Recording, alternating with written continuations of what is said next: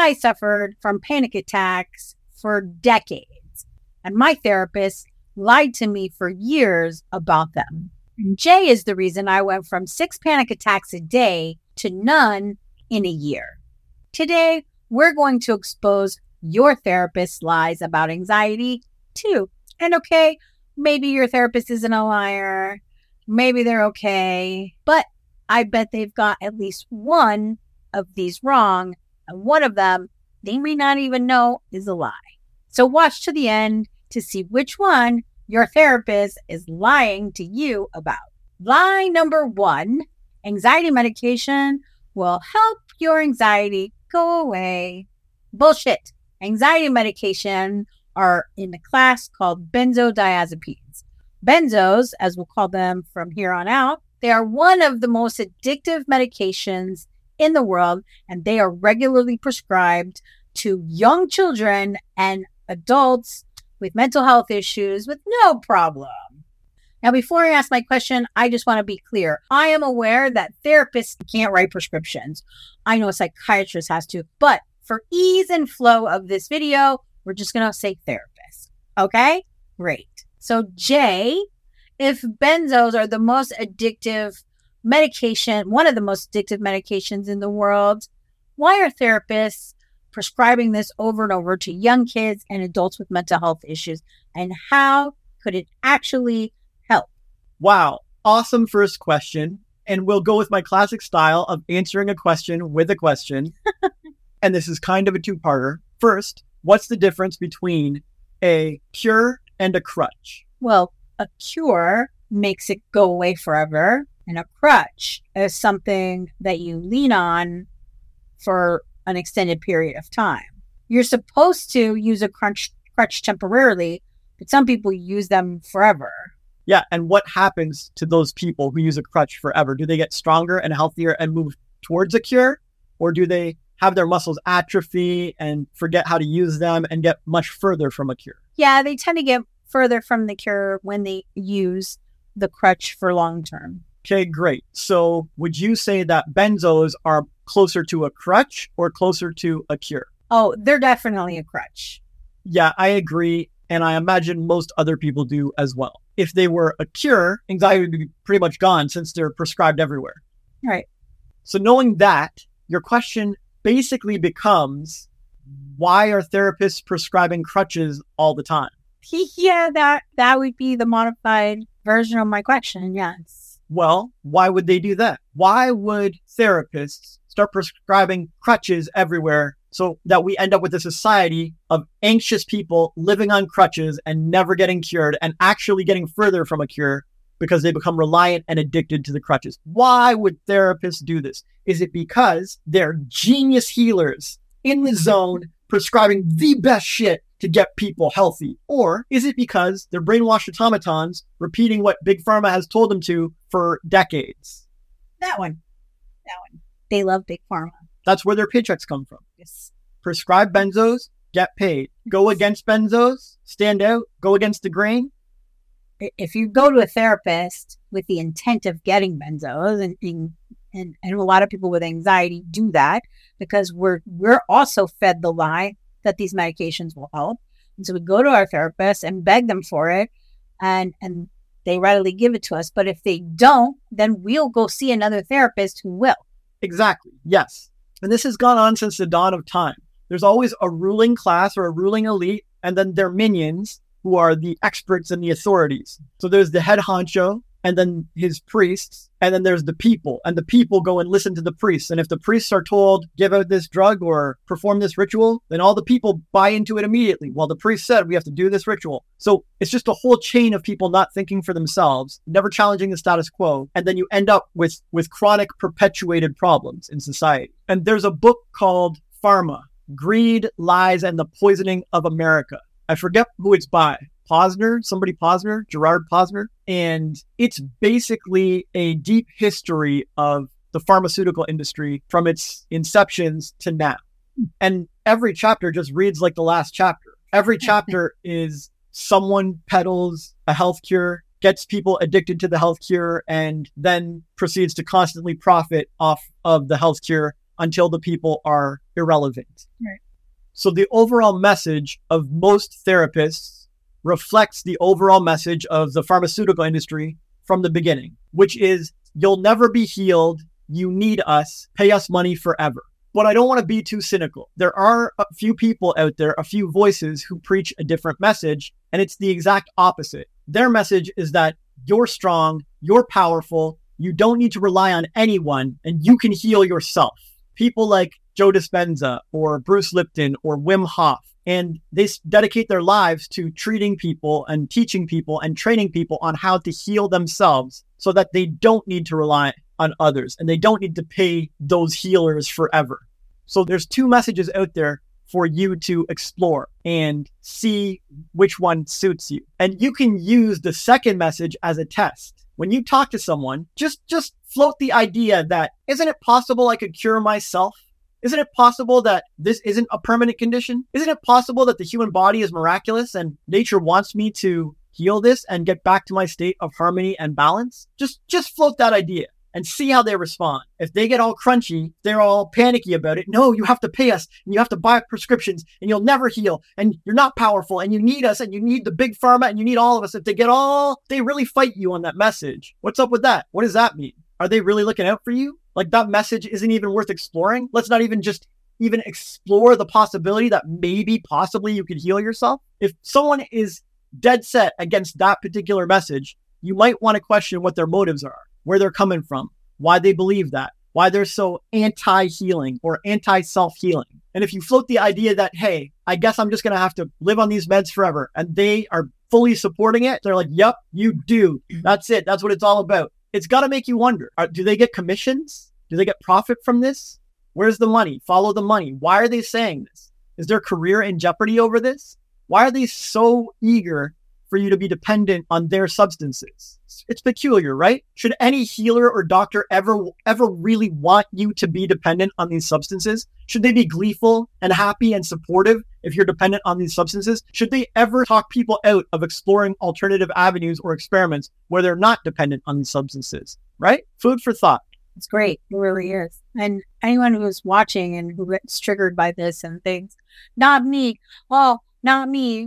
You don't understand. I very much understand. I spent my life from 13 years old to a few years ago in constant panic and anxiety. I didn't like to leave my house. I didn't like to talk to people online, real life. It didn't matter. I was riddled with depression, anxiety, all of it. And I thought I was special too.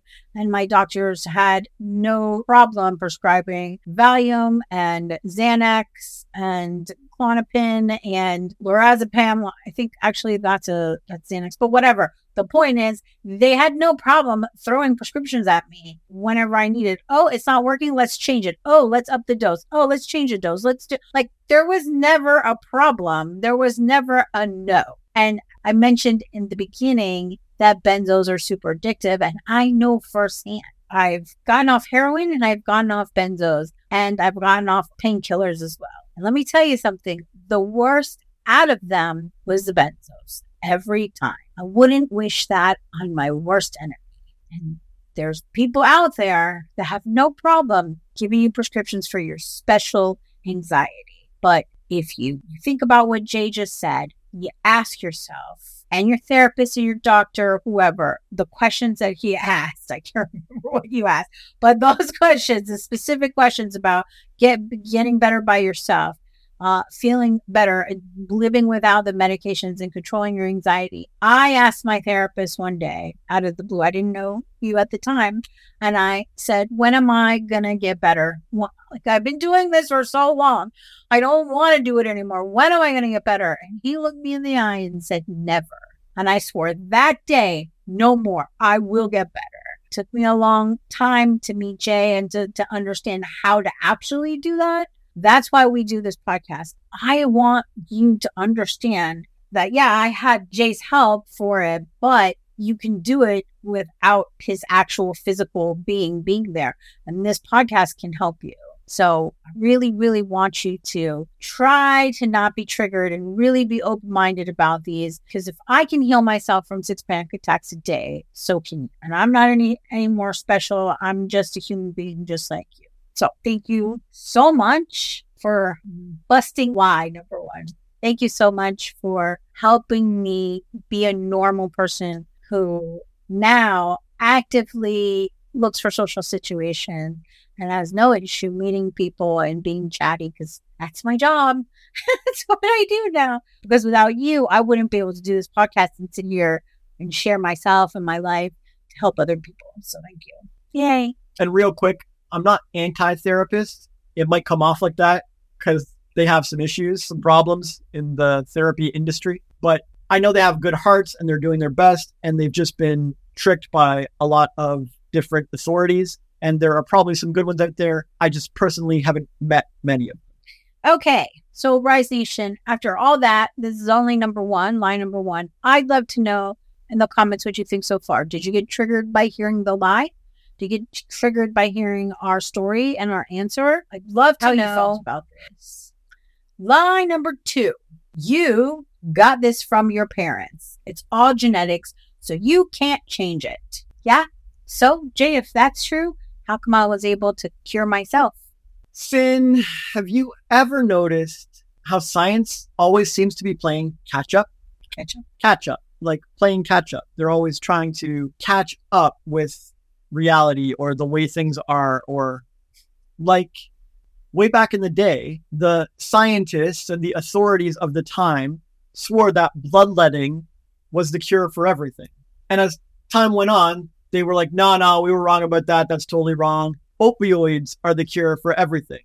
Or maybe a better example is how way back in the day, scientists believed that earth, air, fire, and water were the root elements of everything. They made up every substance known to man. Mm-hmm. They were the basic building blocks of the universe. And that was the science of the time. If you argued with that science, you would get shut down and made fun of. Right. And then it became atoms. Atoms are the building blocks of the universe. That's everything. Everything's made up of atoms. And if you tried to argue with the science of the time, you'd get shut down and made fun of and pointed at. And then eventually they figured out that actually it's not atoms. It's electrons and neutrons and protons. Those are the building blocks of the universe.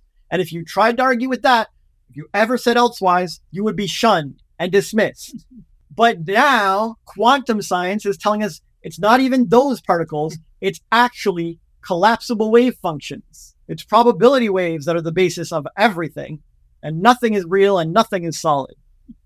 And it takes them like a century for each of these changes. And they were wrong all the way along. Literally wrong every time. It wasn't earth, air, and fire. It wasn't atoms. It wasn't electrons. Like, it was wave functions the whole time. And 100 years from now, are they going to look back and be like, oh, wave functions?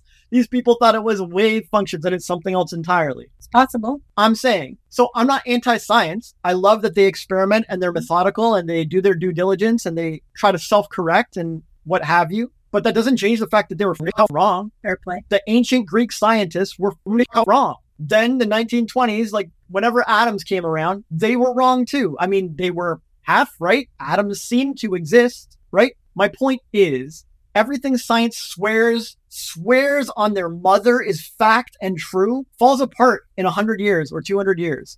And I don't know how great it is to base your life decisions off of what they swear is true. I mean, they said Pluto was a planet, then it wasn't, then it was. I mean, it's not changed. It's a freaking planet. Yeah, they said COVID was the Black Plague nuking everybody. Then they said it wasn't a big deal. Now they say it was still a big deal. Now it wasn't a big deal. Like, the science community is ridiculous, man. Like, I appreciate all their good work and I appreciate what they do.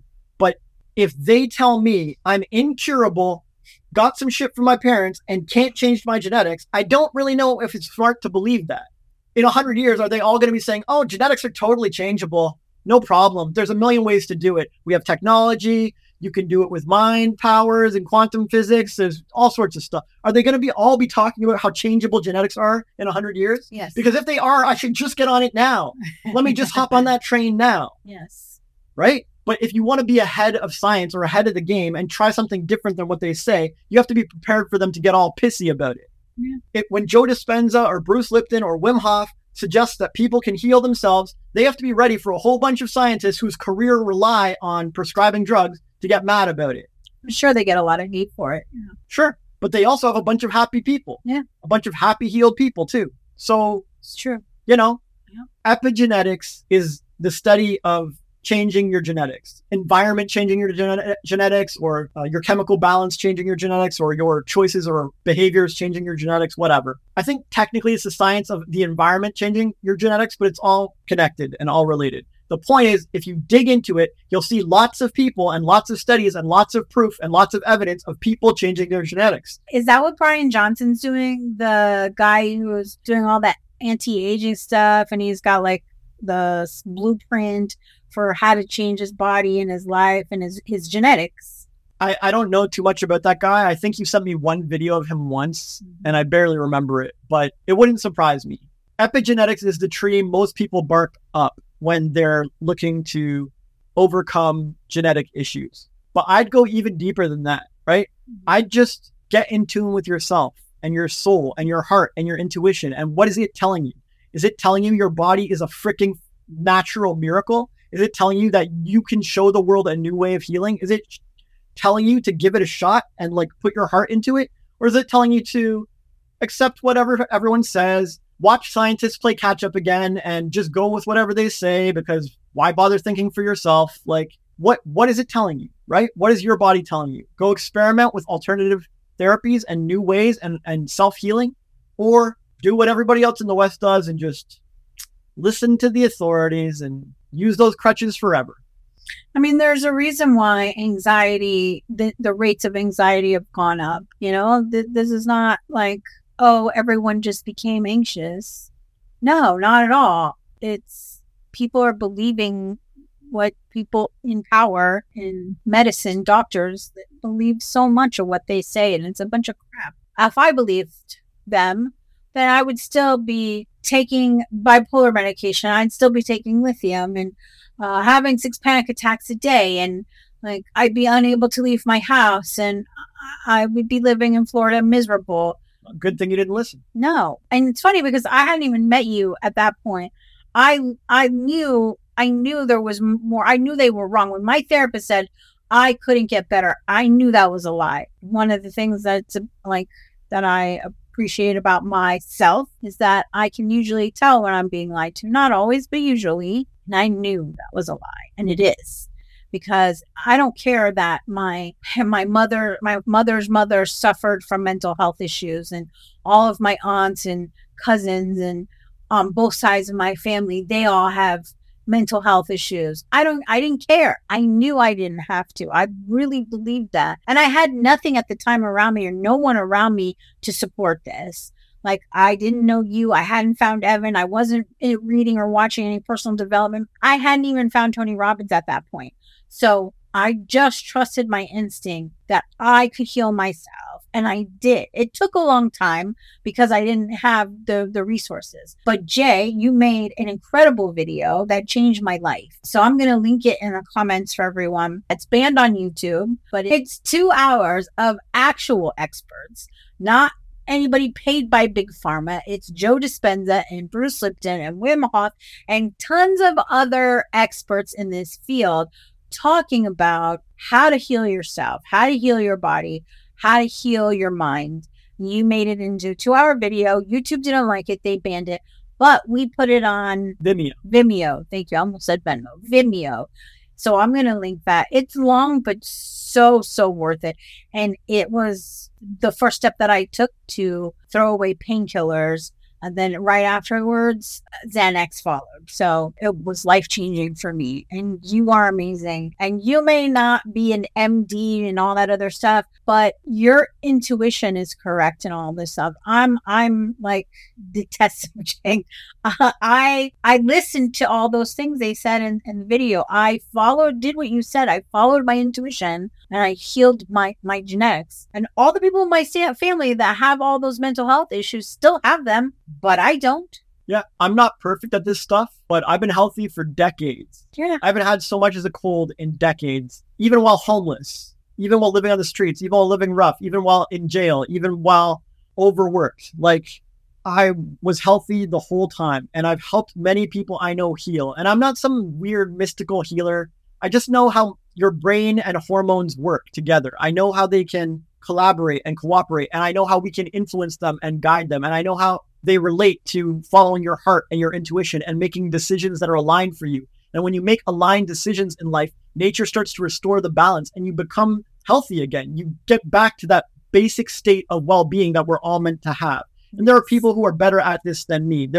We keep throwing the names around, but you go study those people and they've done it. There are tons of people who've healed themselves in lots of different ways. And I'm not anti-drugs. I'll pop an aspirin or something if I feel like it. But the point is, we need more critical thinkers who are eager to self-experiment and try things for themselves and practice and apply rather than just intellectually listen to someone else, put very little thought into it, accept what they said, and not even give it a shot. If you want to try benzos, like, fine, go ahead. If that feels right to you, let's see. But if in 6 months or a year you've had no progress, I don't know, maybe that was not the best experiment and maybe you should put the kibosh on it. Now maybe go try Wim Hof's method. If you do his breathing and his cold showers for 2 or 3 months and you do have results, I think we have an answer, at least for you personally.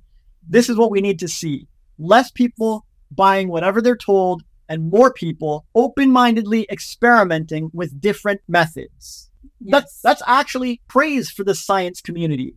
Like, I encourage it. Go experiment. But my main issue with science is that they let 1 or 2 people do the experiments and then call it a day. Like, oh, that's what they said. And then they wait for 10, 20, 30 years for another 2 people to come along and do a different experiment that proves them wrong. Oh, we've overturned the study. It's like, dude, I could have done my own experiments and overturned that study. I could have tried the drugs and then tried the self-healing and I would have found it for myself. Why did I need to wait 30 years for someone else to come along and do the experiments? Because I'm not qualified? Who's more qualified than me to try healing myself? Yes. If at all you're watching this or listening and you have a feeling inside you that says maybe they're right, just try it. No one's saying you have to throw all your meds away or just completely go to cold turkey, because I know that's not recommended. But maybe start researching, start looking at some of the names. Go to the health video that I'm going to put in the description for you. Like, explore. Yeah, the world won't end if you search Reddit self-healing stories or Joe Dispenza's success stories. I don't know, man. And probably somewhere in this video, we have to say, we are not medical professionals and this is not medical advice. And please consult your doctor and fuck this shit. Yeah. I was a patient for way too many years, over 20 years. I talked about it in the last episode. I was in a mental hospital at 13. And that was not my first and only experience with that. And I took meds until way past having children. So I know firsthand what it's like. I know what it's like to be scared and feel anxious and feel like you're dying. I also know what it's like to be scared to give up all the meds and try something new and believe in myself. But I know that my body, I get a cut or I've had surgery or I've broken bones and my body healed all those things without medication. And it healed my mind, the mental health issues, my anxiety, my panic, my depression. My body healed that on its own. Yeah, now you're losing weight. It's healing your obesity. Yes. Like, I've healed so many things in my life, physically things. Yeah, I want to heal my vision. Vishen Lakhiani from Mind Valley healed his vision. And he documented the journey. He did. I want to do it too. Yeah. Oh, who knows? He's another one. He's another good name for them. Yeah, it's true. So if your body can heal those physical things, why would it not be able to heal the mental things as well? It's a very simple thing to do. It may not be easy, but it's doable. And I know and believe in you that you can do it. So, yay. So, Rise Nation, after every lie, I want to know what you think. What do you think about this? Leave it in the comments. Do you believe that your genetics are forevermore and that's that and no change? Or do you believe that you can change your genetics? Because I do. I know I can. I know you can too. So, lie number 3. Anxiety is related to other disorders. So, Jay, is anxiety the reason why people don't do what they love? I've been using Nick Vujicic a lot in my examples lately because it works. The dude's an amazing example. Yes. Yeah. If we talk to Nick Vujicic, he could say, I was born without limbs. It causes me anxiety. My limblessness is why I can't have a girlfriend or a career or hygiene or whatever. He could say that, but he doesn't. He just figures out solutions and built himself a great life. If we talk to Cora, she could say that my kids and my job as a full-time mom is why I can't be an entrepreneur. But she didn't. She just founded Cora's Breakfast and was the first breakfast restaurant to close at 3 p.m. She made it back to pick up her kids from school. If we talk to doctors about anxiety, they could say, this patient has anxiety. That's why they can't sleep correctly, maintain healthy relationships, or have proper nutrition. It's the anxiety. We'll just medicate the anxiety and I'm sure it will be fixed. Hell, even the patients themselves could say that. They could say it's my anxiety. That's why I can't do X, Y, and Z. But should they though? Is it better to go Nick Vujicic's route or Cora's Breakfast route and just step up and succeed despite the condition, despite any excuses? Or is it better to go the doctor's route and like, oh, that's the reason why. Just blame your anxiety. That's an excuse. That's an easy out, right? Is it helpful? Does it serve us to take that approach? Does it serve us to point the finger at anxiety, connect every problem we have in life to that anxiety, put it all on the anxiety, and then sit back in our comfort zones and change nothing? Or is it better to take the Nick Vujicic approach, which is like, yeah, I ain't got no limbs, but I'm going to crush it anyways? Yes. Which is better? Nick Vujicic approach. Because a man with no arms and no legs, I'm sure, had lots of anxiety growing up, going to school, trying to get around, trying to take care of himself. And I think he was chilling. Like, just the basics of living, of rolling over in bed and covering yourself. Like, this man couldn't even do that. So I'm sure he had a lot of anxiety growing up in his life. Like, I couldn't even imagine. And he built an amazing life for himself with a wife and children and a huge empire. And he motivates other people now. So why wouldn't anybody want to follow in those footsteps? I mean, he would laugh at that. He would. I wasn't trying to be mean. It just...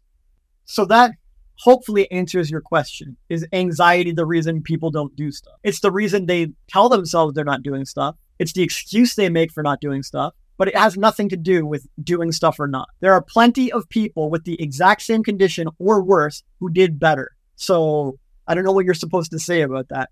Make more excuses? Like, yeah, and it's not tied to other disorders. It's not. Well, so that, to me, that's a whole other question. As for mental health being related to all other disorders, that's kind of like saying bad posture is related to all other physical disorders. The reason you perform poorly at sports is because of bad posture. The reason you have trouble singing and projecting is because you have bad posture. The reason you lost that modeling gig is because you had bad posture. Okay, bad posture is related to every other physical disorder because it's your body and it's your posture and you live in it all day long. And if you have bad posture, it's going to affect all the other things. Like, okay, I mean, it's also kind of like saying having low oil in your car is related to all the other disorders of your car. It's like it's related to the radiator and the overheating and the engine sounds and the pistons not behaving and the ball bearings wearing thin and whatever. I don't know enough about cars to pin it down. But the point is, you can point to any one thing and say it's related to all the other things in that machine or in that body or in that mind. So yeah, having stress or anxiety is related to all the other disorders, but the way it's told is like a lie. Like, yes, they don't say like, yeah, of course it's related to everything. It's one of the core foundations. Don't worry about it. Like, it is what it is. Like, it's the same way low oil is related to everything or the same way bad posture is related to everything. They don't play it off like that. They say, oh, anxiety is the cause of your eating disorders and your sleep disorders and whatever else. And this is a dangerous thing. And it's super important and it's related to every disorder. And that's why you need these benzos. Like, you get what I'm saying? Yes. And so for me, now that I've healed myself from that stuff, I can look back and see why they say that. Because if you have a cut finger and you don't put a Band-Aid on it, you don't put medicine, you don't wash it, and it gets infected. The infection spreads to your hand, and then you can't move your hand. And then if you don't still take care of it, the infection spreads to your arm and your elbow and your shoulder and so on and so forth. And so anxiety is like the kind of the first baby step towards your mental health stuff. Okay. You start to feel nervous and scared and anxious. And if you don't heal the root cause of that, not with benzos, with all the other stuff we talked about in the last myth or the last lie, was, like really looking into yourself, healing yourself, loving yourself, all those things. When you start to do that, then, it goes from shoulder to elbow. Oh, I healed my anxiety a little bit. Okay. Yeah. It feels better. But if you don't, then of course it spreads and it becomes depression. It becomes an eating disorder. It becomes bipolar disorder. It becomes so on and so forth and spreads, of course. But healing that root cause will make it so it doesn't spread. So technically it's linked to every disorder. But if you heal it, it won't be. Yeah, and if you heal it, it will cure a lot of other disorders. Yes. So yes. Yeah. So that's a good point too. So if you've let the infection spread all over and you start healing the anxiety and you don't worry about you say, okay, I'm going to worry about the cut on my finger, the anxiety. All right, I'm going to heal that. That starts to slowly heal everything else. And all those other things will go away. Yeah. I hope that clears up the anxiety is related to other disorders, and it's my excuse for not doing anything. Yes. Yeah. Lie. Thank you. Thanks for clearing it up. So I want to know how you feel about this. I want to also know, Rise Nation, from you in the comments, what other things is your particular anxiety related to? So for me personally, it was depression, bipolar disorder, overeating, really low self-esteem, low self-confidence, and just beating myself up over every single thing. Whether I did it right or wrong, I was still beating myself up over it. So I'd love to hear from you what you've connected it to. And you may not know until now. You may hear this and be like, light bulb. And I'm like, oh my God, that's why, I'm super hard on myself or critical or judgmental or whatever. So yeah, it's okay. So I think you did an amazing job explaining this concept and all of them so far. We got to lie number 3. And I just want to share also a little bit more with Rise Nation that if they want more of this juicy, wonderful goodness, we have a book. It's called Eyes Wide Open Volume 1, and it's the world's first self-help coffee table book. It's 27 pages with amazing, beautiful illustrations that Jay made himself. He wrote it, I edited it, and though it doesn't have particular items about mental health in it, it's still overall living, overall well-being, overall help in different other areas of your life. Oh yeah, it's got game changers about money, sex, death, you name it. Yeah. And just like I just talked about in the last question, how the anxiety is related to everything else. Everything in our life is a web. And if we fix one, it helps the other. So if we fix our money issues, it helps the sex issues. If we help the sex issues, this helps the fear of death issues and stuff. So it's all connected. It's an amazing book. And we're giving it away for free right now. We're giving away free PDF copies of the book. The link to download your copy is in the description because we want to give you a taste of our wonderful book. We don't make any money from our book, really. We lose money on it. Yeah. And I just really want to get the information out to you guys. That is what really matters to me. So please enjoy the free copy. We love you. Lie number 4. Anxiety is the most common mental health issue in the world.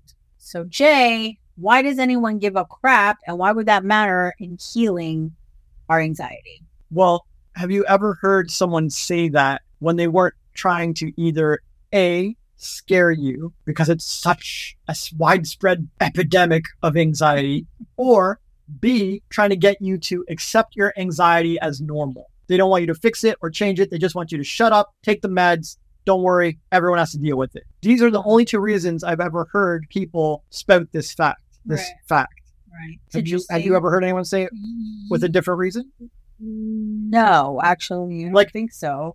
It might be possible that somebody somewhere said, I guess anxiety is one of the most common mental disorders, but I have no agenda about it. It just happens to be a fact. I think maybe someone might have said that somewhere, but I've never heard anyone. It's always A or B, scaremongering or normalizing anxiety in your life. Yeah, that's why I've heard it. For me personally, to normalize, not just to normalize for myself, but other people. Oh, I have that too. It's okay. Everyone does. Everyone has anxiety. It's okay. It's so normal. But it shouldn't be. Right. But the pharmaceutical industry doesn't want anxiety to be a rare exception that one person or two people have and then they cure it. They want it to be normal. They want everyone to have it, because if everyone has it, then they can sell drugs to everyone. Right. So they normalize it so that it's okay to take the medication. Yeah. Have you ever seen any industry or corporation who wants less and less people to need their stuff? They all want to normalize it. They want taking an Uber to be normal. They want spending time on YouTube to be normal. They want to keep your attention on there as long as possible. Yes. Doesn't matter if it's healthy for you or what. They have an agenda, growth and profit. Who gives a fuck about anything else? So normalize it all. And they'll do like weird psychological hacks and hire propagandists and lobbyists and do whatever they can to normalize shit. So like I said, the only two times I've heard this particular fact, anxiety is the most widespread or common mental disorder, is with one of those two agendas. Yeah.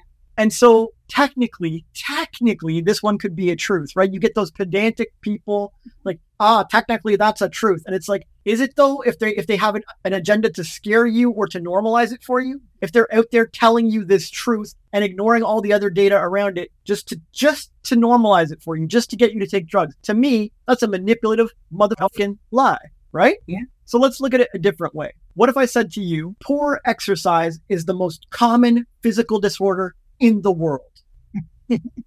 Well, then that would probably make me want to look at how I'm exercising and fix it and ask you how I can fix it. It might, but what if I had an agenda of normalizing this? And instead I said, poor exercise is super common. It's the most common disorder in the world. It's part of life. Everybody has it. Just have this creatine and you'll be fine. Take this whey protein and you're good. Yeah. Don't worry. Yeah, I got you. It's a big difference. It's a fact. It's a truth, but I clearly was lying to you about it. Yes. Like I was manipulating you and I had an agenda and I wasn't trying to give you the whole truth or the real truth or whatever. And why is poor exercise the most common disorder in the world? It's because every human has a physical body and every physical body needs exercise. And unless you're a warrior or a soldier or a construction worker or something, bodybuilder, you're running away from exercise. Most people run away from exercise. They have a physical body. That physical body 100% needs some mobility and some motion and some exercise. No one was born to be a little Lego man stuck to a Lego block. We're all meant to move. Right. And then everyone's avoiding it. Like they're all willfully, consciously, intentionally avoiding it.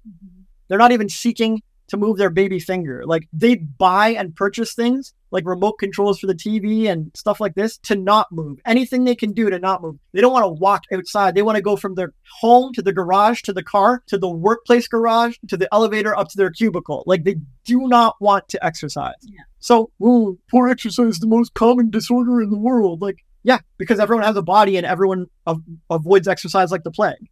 So anxiety is the most common mental disorder. Yeah, because everyone has a brain or a mind and they all avoid critical thinking or managing their thoughts or selecting healthier, more positive, more uplifting thoughts. They don't even want to practice it. It's too hard. My brain just controls itself. I have no control over this. I guess I'm brainwashed or my genetics are controlling what's up there. I don't have any free will. Like they avoid mental exercise and mental work and mental effort. Just like people avoid physical exercise, physical work, and physical effort. So yeah, it's the most common disorder. Great. The sky is blue. Like more people should exercise. It just blows my mind that people take this facile, brain dead fact and use it to manipulate people and further their personal agenda. This is like one of the most insidious lies around, as far as I'm concerned. When you try to normalize something that should never be normalized, nature never wanted you to normalize it. And people were born to move about the earth. They were born to exercise. Even burn victims and war vets who are bedridden in hospitals find rehab exercises and therapy exercises and find some way to get their life back together and like do the exercises. Like if these kinds of people with these disadvantages or conditions or whatever you call it can somehow find a way to get their shit together and exercise, why can't normal, able-bodied, everyday people do this? Like, what? You're meant to exercise. And similarly, you're meant to exercise your mind and choose more positive thoughts and be self-loving and be loving to yourself and say positive things to yourself and catch yourself when you're thinking negative and change it a little bit. Go pet a cat. Go look at a lake. Go load up a picture of nature on your screen or something. Like, just manage your mood a little bit, right? Most people put zero effort into managing their mood or controlling their thoughts. And so anxiety is the direct result of that, and you 100% deserve it. And the only reason it's common at all is because people choose to do this stuff. Agreed. Super weird life choices as far as I'm concerned. Yes. And if I were their parents, I would have never encouraged this. I wouldn't encourage them to be lazy or to look for the least effort route or to wallow in negativity or to sit around and lay around all day and be sedentary. I would teach them to exercise and how important it is. And I would teach them to manage their moods and control their thoughts and to think better things when something goes wrong in life. I would teach them to find the silver lining. This is an exercise. It is a practice, and it should have been taught to everyone. And if you haven't been taught it till now, there's never too late to start. Like, whatever you do, don't buy into the freaking lie that this is common and it should be common and it should be normal and it's the most common thing and there's nothing we can do about it and we should all just live on benzos. Yeah. And if you think this sounds a little conspiracy theory-ish, I want you to think about this. In the time of the suffragettes, women didn't smoke. They didn't smoke publicly and they didn't smoke privately. It was a masculine male thing only. And I think Lucky Strike hired Edward Bernays to normalize smoking for women in public. So he did a huge campaign where during feminist rallies, he would hire women to walk through the crowd and lighting up cigarettes and smoking. And they called them torches of freedom. And he also did another campaign because Lucky Strikes were green at the time and women showed dislike of the color. So he not only got women to start wearing green, loving green, smoking Lucky Strikes in public and all the time, but he completely changed something that women didn't like to do, didn't do at all, and found rather repulsive. And that, as we know, is extremely bad for you. And he normalized it. And if you think that he's the only one and those are the only two examples, you're wrong. Because these things may sound conspiracy theory-ish, but there's a reason. And you're 100% right that we have been taught all these things, these horrible, bad things for somebody's profit, not to help us in any way, shape, or form. It is up to us as people to really think about who we are and what we need and want, our moods, choices, our physical health. You can decide that. Don't let anyone else outside you, even us. Yeah, don't research this stuff we're talking about, the people we're mentioning on this episode. We're here. We give real talk, fresh views on taboos. No one else is going to tell you this. No one else is talking about it. And we are, because we care and we love you. So thank you so much. Okay, so we're going to move on. Lie number 5. Your anxiety will never go away. And that is a damn lie, because mine has gone away with no problem. So, Jay, if you helped me make my anxiety go away, how can other people make theirs go away too? Great question. Well, let me ask you, what is anxiety? An irrational fear we have. Yeah, okay. But what is anxiety analogous to? Like, what is anxiety like? Is anxiety like a disease, like how most people claim it is? Or is anxiety more like a symptom, like a cough? Like, I have a cough. Good question. Or I have a fever, but it's because of bacteria or something. It's a symptom. Anxiety is a symptom. Right. So if anxiety is a symptom, what are symptoms? What are they for? Are symptoms something you're supposed to get rid of? Well, a regular doctor will treat the symptom. They rarely go deeper and find out why you have that symptom. So, and then the symptom just comes back. And then it comes back. It always comes back. Yes, because if you don't treat the root cause, yes. So are symptoms something you're supposed to make go away? You're supposed to target them and deal with them and handle them, or are symptoms something else? They're to let you know there's something deeper. Exactly. Symptoms are an indicator. They're like a gauge. They're like a meter. So in life, are gauges and meters bad? No. Do we prefer to have gauges and meters, or do we prefer them to go away? No, I want to have a gauge and a meter so I know what's up. Yeah. On your oven, do you like to have gauges and meters? Yes. Right.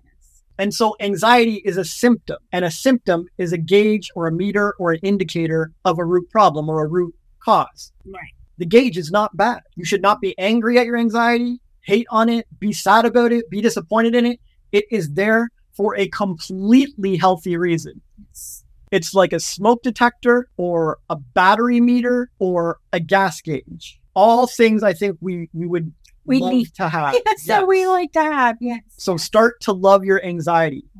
And the thing about meters or symptoms or gauges is that they can get to a state that is uncomfortable for us. It's uncomfortable when the gas gauge gets low. It's uncomfortable when the smoke detector's beeping nonstop. It's uncomfortable when your battery meter is flashing red. But when it gets to that uncomfortable stage, we know we fucked up somewhere. We need to go take care of it. We need to solve it. Like, hello, probably should have put gas in the tank, or maybe there's a hole in the gas. I don't know. Like, I didn't do enough maintenance on my car. Check this out before I left. I didn't bring my charger or whatever it is. It's like, it could be some natural cause, but usually it's something we did. And even if it is a natural cause, it's something we can fix, which is very empowering. Mm-hmm. Yeah. Okay. All good. Obviously, this is effed up. Let's go fix it. Same goes for anxiety. Your anxiety is a gauge. And when you're in proper balance and everything's healthy and you're living well, the meter is full. It's at F and it's nice. It's good. No one cares about anxiety when it's at this stage because it's not bothering anybody. It's gone. It's not uncomfortable. It's only when that tank gets to empty, to E, that it starts getting really uncomfortable. Yes. And now, anxiety, this is terrible. I hate this thing or whatever. It's like, don't get mad at the gauge, bro. Yeah. You have been making shitty decisions for a long time for it to get this low. Yeah, you passed 15 gas stations and you knew you had to fill it up and you ignored it anyway. Exactly. So, yeah. You've been letting people cross your boundaries for too long. You've been putting junk in your body for too long. You've been refusing to exercise for too long. There's a direct link between happiness and exercise. You've been failing to manage your mood. You've been ignoring your feelings and your emotions and your heart. You've been giving into family and society and work obligations when you really want to do something else. Well, you're going to get anxious if you keep that shit up. You weren't put on earth to go be a puppet for everyone's freaking obligations. You weren't here to bow to every pressure from everyone. You were here to stand on your own and be a human being and be authentic and do your shit and do what you love, regardless of the consequences. And if you don't have that guts and you don't have that courage and you're not going to be yourself, anxiety is going to show up. And it's going to have that tank on empty. The longer you go on, the emptier that tank gets and the more uncomfortable your anxiety gets. And that's how it should be, because anxiety is a symptom and a symptom is a gauge, and gauges are helpful. And I want everyone on the planet to feel anxiety if they go against their life that much, if they go against their heart and intuition that much, if they ignore all the healthy parts of life, like moving their body or eating something that really, truly energizes them, or setting a boundary, or doing what they want instead of an obligation. Like, come on. If you're going to live ignoring all of this juicy parts of life, the best parts of life of being an authentic person, I want you to have anxiety. It needs to be a wake-up call. Nature put it in you for a reason. You don't think I felt anxious in my homeless years? No, you did. Years on the streets, years homeless, struggling to get out. You don't think I felt anxious when I got put in jail? You don't think I got anxious when I had my backpack, my personal belongings stolen from me? It's anxiety city. Of course. But you know what? I don't want to feel comfortable in those situations. I don't want to be like, yay, this is amazing. Yeah. It's like, dude, what are you doing? Get your shit together. Stop doing this. What are you deciding? Why are you making these choices? Why are you thinking such terrible things? Instead of thinking, oh, I should give up on life, I'm depressed and suicidal. Like, that's going to lead to anxiety. That kind of thinking is not productive or positive or helpful or uplifting. It's not self-love and it's not loving. But that's what I was thinking at the time. So yes, I should feel anxious. But if instead I thought lots of celebrities have been homeless, many people have come out of homelessness. People can make that journey. Every human is valuable and I have value. And maybe I wasn't taught to bring my value to the world correctly. Maybe I don't really know what I'm doing or how to run a business. So maybe whatever, like I need to try something different or experiment. Or maybe I'm struggling too much and I need to just let go and be bored and embrace homelessness. But if I thought any of these positive things, the anxiety would lessen. Yeah. It would start to go away. I would start to feel better. I start to feel prouder of myself. I start to make peace with the situation. If you learn to let go and make peace with situations, then your anxiety meter will restore itself. You'll be back to balance, back to normal. If you resist and fight and struggle with every situation that life serves up or that you manage to wander into, then your anxiety tank is going to get all uncomfortable. Yeah, it's true. This makes total sense. This makes perfect sense. So you ask, how do we cure or get rid of our anxiety? Well, I would ask you, how do you solve a low battery meter? How do you solve a ringing smoke detector? How do you solve an empty gas gauge or fuel tank? Take care of it. Yeah, and you don't fix the gauge itself. No. You don't target it and try to feed it meds. No. Yeah, no. Paint a new face on it, mask it, hide it, bury it. Mm-hmm. No, you love it. You say, thank you, gauge, for showing me what the problem is here. I respect you, and I will go and deal with the root cause. Mm-hmm. I will put out the fire. I will refill the tank. I will charge the battery. And when your anxiety is running out of control and getting uncomfortable, it's just telling you you haven't been living well for quite a while now, and you need to make some changes. And most people, they're like, no, I refuse to make those changes. I'm not going to change my exercise routine or my mobility. I'm not going to change the food that I eat. I'm not going to change my personal boundaries or who I hang around or my peer groups or my circles. I'm not going to change the way I think. I want to watch the news and be miserable. And I'm not going to change my mood management. I'm going to dwell in my shitty feelings. It's like you would never do that with any of the other gauges. No.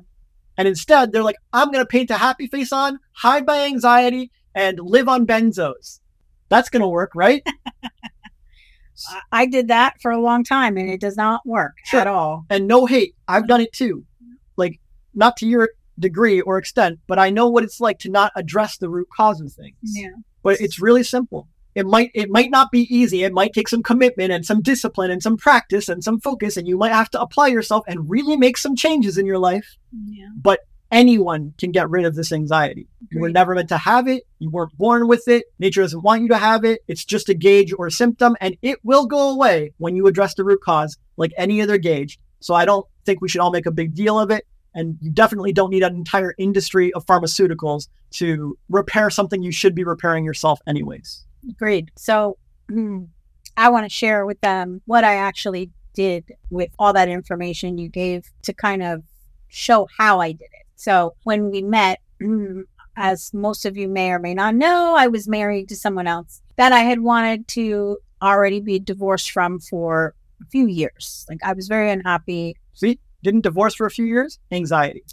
Yes. You should have listened to your heart the first time. Yes. No offense. No, none taken. But so I was married to someone I didn't want to be married to. I was in a type of relationship I didn't want to be in because I was the dominant and I was in control of the home, our sex life, our like everything.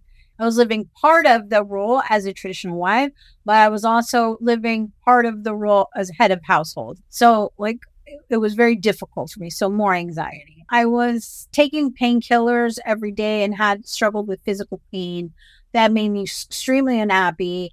And I didn't want to take them anymore. I wanted to heal and be better.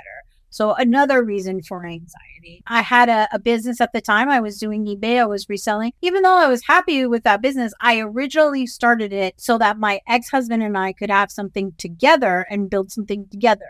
But he wasn't holding up his end of the deal, and I was doing all the work. And this was not what I was meant to do in life. Even though I was good at it and I was successful, I didn't want that. So another reason for anxiety, I allowed my mother to control my life. Like, I mean, even though I went against her by moving to New York and stuff, I still very much let her tell me what to do. This is another reason for anxiety. I was overweight. I've lost 120 pounds now since we met. And so I was a lot heavier then. So, and I wasn't exercising. I wasn't eating healthy. My diet was Reese cups and Diet Coke. Another reason. Like, I could go on and on. Just those 7 examples right there. Is it any wonder that I had serious issues with anxiety? No, of course not. So living like crap, man. Yeah. And so I started with getting a gym membership and going to the gym. I started doing yoga. I started meditating. And that was another thing. I was very unhappy with my spiritual life at the time too. So doing meditation and learning more about the spiritual side of my life and myself and what I wanted, being honest with you and with my ex and telling him I wanted a divorce and admitting that I'm a submissive, admitting that I'm a traditional wife and I wanted the full spectrum of what that meant, not head of household and that. I wanted to give that up. So like all of these things, as soon as I started. You change your diet? I transformed my diet. I only eat sourdough, eat flaxseed, smoothies, all that stuff. So, and I got super healthy. It's like every single one of them took that meter of my anxiety a little bit higher and a little bit higher away from the anxiety. To the point where I started with 6 panic attacks a day. As soon as I started working out and reading a lot about spirituality and personal development and talking to you, that went up higher. And like every single change I made in my life, it brought me further and further away. And then it was, 3 panic attacks, and it was 2 panic attacks, then it was none.